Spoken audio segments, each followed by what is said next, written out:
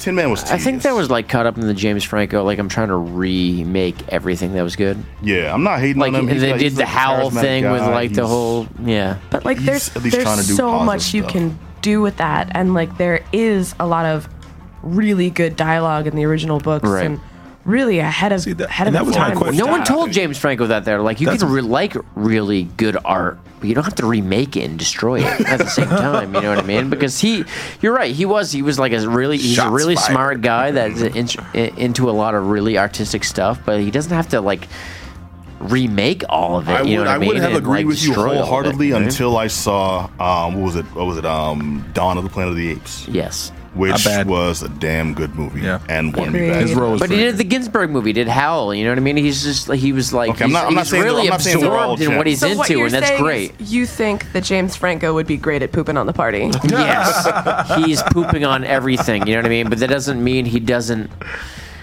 think it's coming from a good place. You know what I mean? Like that, he's really into what he's into. You know what I mean? And he's not wrong for that. But at the same time, he's taking it a bit too far. Where it's just like, leave it alone, James. Well, I like We've the all read it. concept We all of- know it's brilliant. Well, think about it this You don't way. have When you to. get people who get to that level of fame and have that amount of money, what they normally become like really known for is they get deeply into drugs and deeply into alcohol and bring it all crashing down. This is a guy who's gone, and not like into Uwe Boll territory. Yeah, well, but I mean, he's trying to make things, it's almost the you know, same level because, artistic like, and you're seeing realms of things life. like if I'm going into a bookstore and I'm seeing like a Faulkner novel and I'm seeing the James Franco cover of the book, you know what I mean? I'm like, well, not really, you know what I mean? I'm seeing like the Cormac McCarthy book, and I'm seeing like James Franco on the cover of all these things. It's like, yeah, he remade it, but that's not what he's going for. Well, look you know at what I it this mean? way. Am I reading? He's reading Kafka's- the right things, but he's not doing the justice to the. Well, it's the difference between the reading literature. Kafka's Metamorphosis and then do you make oh damn, I had the perfect. Do you make The Fly with Jeff Goldblum, or are you making Eight-Legged Freaks? You know, with David Arquette.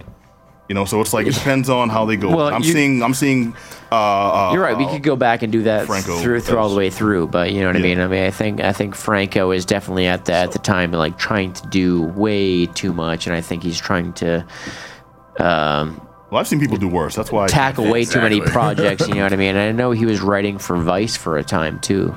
Well, everyone wrote for You know what I Vice. mean? wrote Like for Vice. dissecting literature and everything like that. So, So he my- was hold on, my question for- dissecting Bret Easton Ellis's novels and things like that, and trying to explain those No, I think he went too much. those credit. things.